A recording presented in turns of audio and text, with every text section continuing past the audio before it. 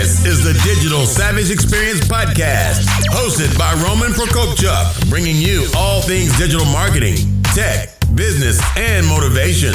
What's stopping you from becoming relentless in all aspects of life? Are you ready to become a digital savage? Let's get into today's episode.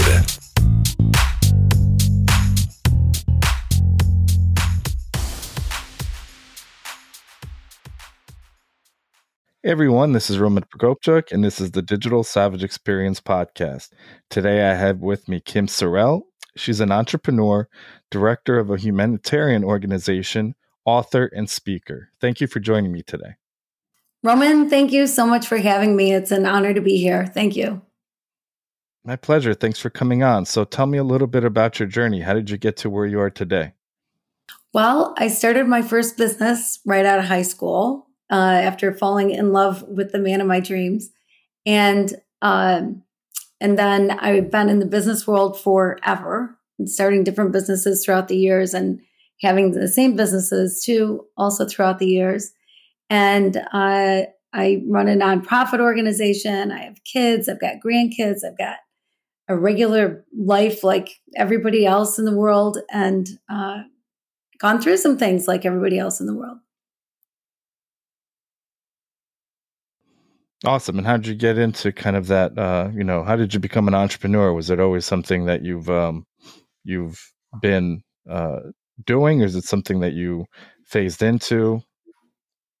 It was something I sold the most cookies when I was a brownie in Girl Scout. And I sold book bags when I was in second grade. I just always wanted to be in business. I don't know why. I mean, you ask kids what they want to be, and usually it's like a doctor, a fireman, a policeman, whatever. I don't know, a unicorn. But I just always wanted to be in business. And what was kind of that first, adult entrepreneur endeavor that you had? Well, I bought an old building that had been vacant for a number of years. It was an old furniture manufacturing building, 5-story building. And bought it for a song, and then I leased space.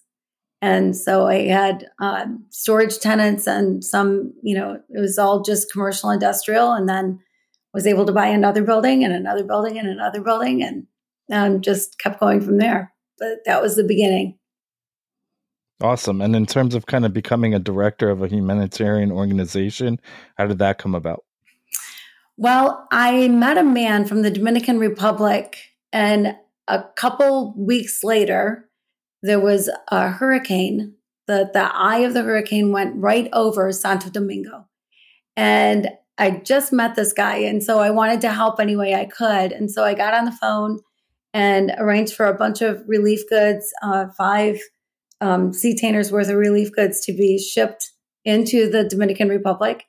And then that Christmas, my husband and I and our 4 kids went down to the Dominican Republic and did Christmas there by serving people. And I loved the organization that was working there. I loved what they were doing.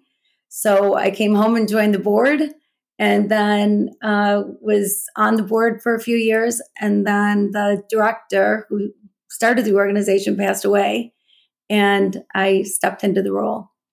Yeah, I think it's important to have some kind of philanthropic endeavor or to give back at some point. I think when I turned 29 or 30, I became more of like a heart-led entrepreneur, where it's something as small as just helping somebody on my career path with something in terms of information or a pointer or volunteering. And I think I've been to Dominican Republic, but there's a difference when you go and stay in a all-inclusive resort versus how people are actually living, especially people that are potentially already impoverished. Then when a natural disaster happens, it's even much more important to, provide relief and aid. Yeah, absolutely. And I agree with you. I mean, people should, if everybody did something, whatever it is, and yes, helping people in business, helping people with whatever, but just getting outside yourself and serving, it's a healthy way to live, I believe, to help other people. Like there are so many benefits, and there are a lot of people that need help. So I encourage that as well. Yeah, and I think it's about leaving a legacy, or at least for, myself, where it's something that I'm proud of, and some things, somebody's going to remember me for. And I've informally have volunteered. I don't serve on any boards, or or I'm affiliated directly with any nonprofit or humanitarian organizations. But when it's something like volunteering at a food kitchen, or soup kitchen, or donating clothes, or helping feed whoever, or just being a resource, I think I try to do that as much as possible. Mm. That's really great. That's wonderful. And then authorship, how did you get into that? Kind of what made you want to become an author, and what kind of let you take that first step? Because there's a lot of people that want to write and publish a book, but not everybody takes that step where they actually become one. Yeah, it's so true. You hear a lot of people say that, right? I'm going to write a book, and I think everybody has a story about their life that would make a great book, but actually doing it is a different story. So I was diagnosed with breast cancer a few years ago, and I went to the bookstore, and everything was either depressing or really medical. And I thought, gosh, well, what's it going to feel like? Like, what am I going to go through? Are there choices to make? Are there things I need to know? What do I need to know? I just had no idea. And so I started writing uh, kind of as a way to update family and friends. Hey, I have surgery tomorrow, or I'm going to the doctor, or whatever. But it was so much more than that. And I kept writing. I kind of just wrote when I felt like it, like when I had something to say. And before I knew it, 5,000 people were reading what I was writing. And I continued writing. At 4 months into my diagnosis, my husband was diagnosed with pancreatic cancer, and he passed away 6 weeks after that. And so I was writing during that whole time. And I wrote for about a year. And that's my first book, Cry Until You Laugh, because I think that's what you have to do. It's okay to cry, but it's also okay to laugh again and enjoy life again. And then losing my husband made me question love. I had a great marriage. I loved that man so much, and we really had a really good marriage, and we're very happy together. And I know that I love him. I knew that I did, but there seems to be this mystery about love. What is it really? And I wanted to make sure that I was doing it right. I was 47 years old, and what I thought my future was completely changed in losing him. I thought I was going to be 95 years old on a porch somewhere, sipping lemonade, sitting in rockers, smiling at each other, or whatever 95-year-old people do on the front porch. And that dream was gone. And so I had to reinvent and figure out life and figure out the meaning of love. I just wanted to know. So I decided I would dedicate a full year to figuring out the true meaning of love. And so that is my current book that's out, or my newest book. Love is the name of the book. And I just tell the stories. I was mostly in Haiti when I was working on it. And the things that I found out about love just changed my life and rocked my world. Yeah, I'm sorry for your loss, and what you had to go through with cancer. My grandmother actually passed away this past August from pancreatic and liver cancer. She went into the hospital complaining of stomach pain, and they basically said you have like 4 to 6 weeks to live. So I got to spend I spent every day with her for those 4 to 6 weeks, both in the hospital and in hospice. I lost my grandfather 2 years prior, and they both passed when they were 88. But I think I handled it differently as well. I had time to kind of say my goodbyes with my grandmother, and with my grandfather, it was more sudden. He had a stroke, and they took him off life support after a few days. But it's one of those things where you go through the natural grieving process, but a lot of people see it as like the end of their life. You know what I mean? That individual is no longer there, and then they give up on their dreams. They may just stop in terms of any endeavors, their business, their personal relationships suffer. And I think to a certain extent, maybe for a few weeks, I was kind of like that, just questioning things and not really in the mood for anything that I was pursuing in terms of goals or motivations. But then I thought about it that, my grandfather was proud of me and he wouldn't want me to not live up to my full potential. That wouldn't be honoring him. So then thinking about that, those that have passed, that's what they would, want from us, for us to be happy and pursue our kind of full potential in life.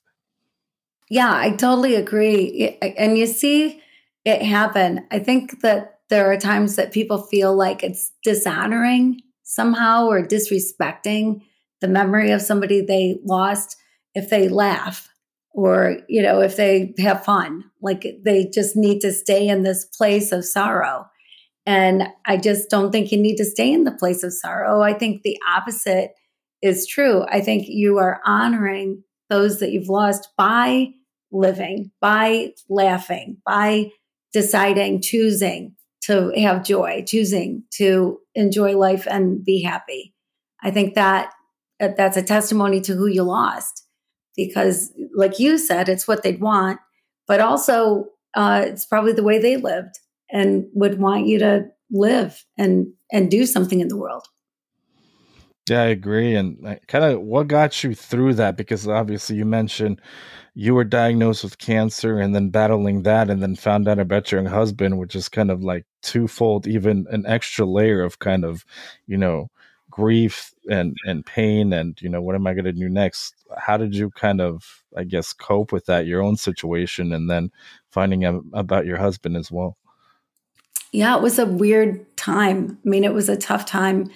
I didn't really know how to act, and it's sort of a little unprecedented. I still to this day don't know anybody who that's happened to, that they were going through, battling cancer themselves and then finding out that their spouse had cancer and them passing. And so sort of uncharted territory in a way, because dealing with an illness like cancer, you're already mentally drained kind of from dealing with that.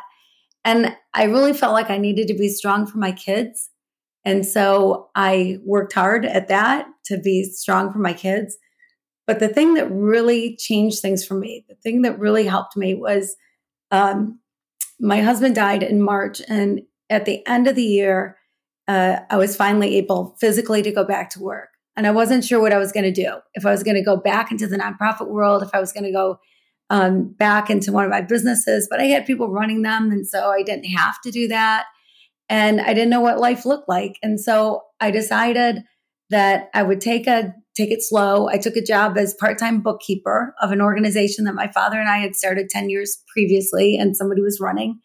And so January 1st that year, I was part-time bookkeeper. And then 12 days later, there was an earthquake in Haiti that killed 200,000 people.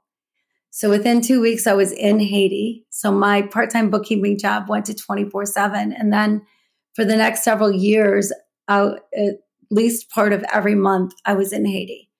And it's amazing, but I really believe that there is nothing that heals grief like service. If you can, again, like we talked about earlier, just with service in general, but as a grief healer, you don't really hear about that. But when you can serve others, like I look at you, Roman, and what you've done with your life, you've been through some pretty heavy grief. And instead of staying in the grief, you've decided that you need to help other people. And I think the things that we go through, somebody else has been through it and can benefit from what we know about it. And so if you can take your pain, you can take what you've learned from that experience, from whatever it is, and use it for good, it just puts you in a whole different place. It just helps you to cope. You're not sitting around thinking about yourself. I was in Haiti after an earthquake. I mean, it was total devastation. It was crazy being there and working there and to see people and what they went through. And I lost friends, and it was so hard. But to take your pain and help people figure out a way to bring a positive out of the pain that you had to go through is amazing. What you have done is amazing. Yeah, it's harnessing it, and it's like you said. I think I've done a lot of interviews about certain things that I didn't see anybody covering or writing about or being a resource to me. So, like you said, you didn't really see when you experienced when you went through cancer, and then having a loved one, especially a spouse, go through it and then pass away. My wife and I experienced 6 miscarriages in 3 years. So I didn't see from the male perspective anybody talking about it or really dealing it. It was kind of like I guess maybe like a taboo subject that it wasn't really talked about. There was a lot of resources for women that led us to become foster parents and then fostering 29 kids in 4 years. And I didn't see anything as a resource for that either. So I started doing interviews, becoming an advocate for foster care reform and stuff like that. And people started resonating with that because, like, you did, if there's somebody that can benefit from it, but there's no resources or no one, showing that they've experienced it, also be that person. I always say, if you have a story to share that nobody's sharing that can help somebody, take the time, put yourself out there, be a little vulnerable. Obviously, it's tough sometimes to talk about some of the, hard things that happen in life, but as long as you can impact one person, I think it's worthwhile. Yeah, so true. And I never thought about that before, but yeah, what do you do as a man? What do you do as the dad? Because and too, like there's so many people that I'm sure would say, "Oh gosh, I'm so sorry," and or even I know how you feel, and probably never went through anything like that, but think that you know how you feel. But until you go through something, and when you do go through something, then you can really relate. And it is so important that you're not the only person out there going through it, that there is a light on the other end of things, that there is hope for a future when you think that your future is gone, when you just think it's the end because you're in such a dark spot, in such a hard place. To see people that have been through it and get advice or learn from them how to get through it, any nuggets of information is so critical and so valuable. Yeah, and like you said, no one really understands the situation unless they've experienced it. Because, like you said, a lot of people say, I admire you for doing this, or I'm sorry for your loss. But, you can only understand to a certain extent if you haven't lived it. And if you have lived it and you've helped that person through it, or you've, met someone and talked to them, there's, this sense of feeling like an extra layer that you understand each other. And there's like a lot of non-spoken stuff that I think in a way helps you heal as well and connect. Absolutely, absolutely puts things on a different plane. Yeah, and like you said, I would encourage anyone to experience something like loss to potentially try to obviously go through a grieving process, but then, get back to, a normal routine, potentially, like you said, go back to work, because I think you go in a bad place if, one, you don't have a support system, and two, you're at home technically doing nothing, because those like vulnerable times that you're not doing anything, your mind starts racing, you start questioning yourself, you potentially go in kind of a dark place. So like you said, getting back into kind of a swing of things in terms of a routine, and then like you said, going back and forth to Haiti and helping, with the natural disaster that they experienced, and feeling that, that you've actually given that reward, and being kind of consumed by that, I think is, in itself healing as well. Absolutely, I found it very healing for sure.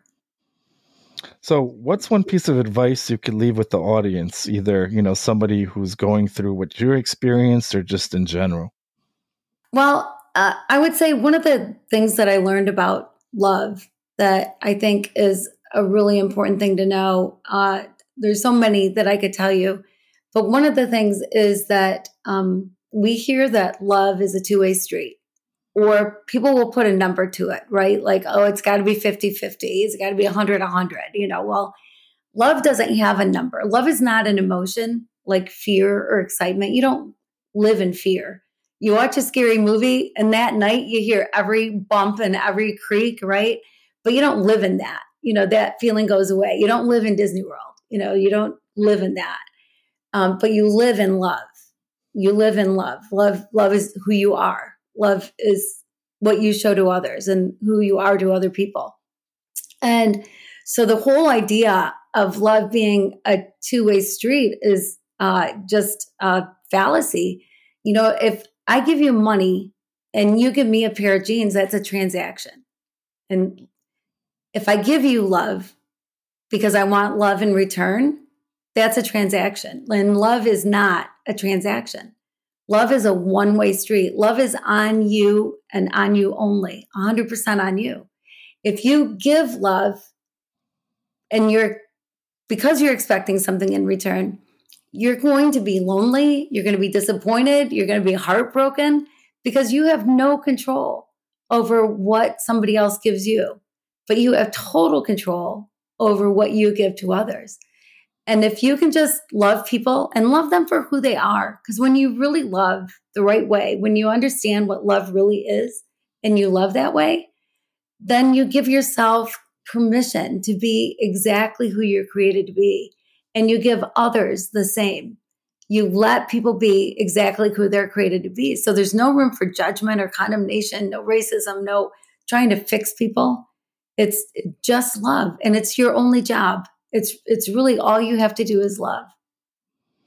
Yeah, I agree. And obviously it's being vulnerable, putting yourself out there and not expecting anything in return. And that's, I mean, I like I said earlier, I call myself a heart-led entrepreneur. So it's, you know, giving back, doing a lot of kind of pro bono stuff and not expecting any real accolades or anything for that. I know there's a lot of people actually on social media that their whole thing is like, let's record, you know, me giving this money to somebody, which is fine because it's bringing some advocacy and potentially somebody may do it also, but it's kind of like an ulterior motive, you know, you're trying to get publicity or go viral, so on and so forth. So like, you know, I agree with what you said. So it's truly putting yourself out there and not expecting anything and really being vulnerable for the bad or the good. Obviously that could be reciprocated or, you know, you can get hurt. So it's a very vulnerable state.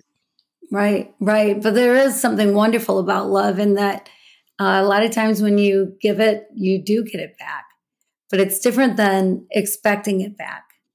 But love does have a way of coming back to you. Yeah, I agree. So I really appreciate you stopping by today. Can you let the audience know how they can find you or anything else you have going on? Yeah, absolutely. KimSorrelle.com is my website. My last name's ridiculous because it has way too many letters, 2 R's, 2 E's, 2 L's, SORRELLE. So KimSorrelle.com might be hard to remember, but the book is Love Is. So you Google Love Is. Hopefully you'll find me, loveis.info. You can also get to my website that way. I've got a free 14-day challenge on there. Anybody who wants to sign up for it, I will send you for free. And it's just 14 days. It's easy. There's just something to think about love that maybe you haven't thought about before for 14 days in a row, something different each day. And I will send you for free a WWLD wristband. What would love do? Because if you can answer that question that way, any question that way, you'll be doing the right thing. So I encourage you to buy Love Is. I did your homework for you. You know, you don't have to go to Haiti for a year and figure out love. And it's not a rainbows and unicorns kind of a love book. It is the stories of the things that I went through to figure it out. I was chased by a motorcycle gang. I slept outside with tarantulas and snakes. I mean, some crazy stuff happened and it's all in the book. And I learned so much that I know would help anybody in their life. And so, and I speak, so I love connecting with people. I love people, love connecting with people. So reach out and I will reach back. Awesome. Thanks again for stopping by. Yeah. Thank you for having me. This podcast has been brought to you by Nova Zora Digital. Find out how Nova Zora Digital can help your company grow online. Learn more at novazoradigital.com. Until next time, all you digital savages.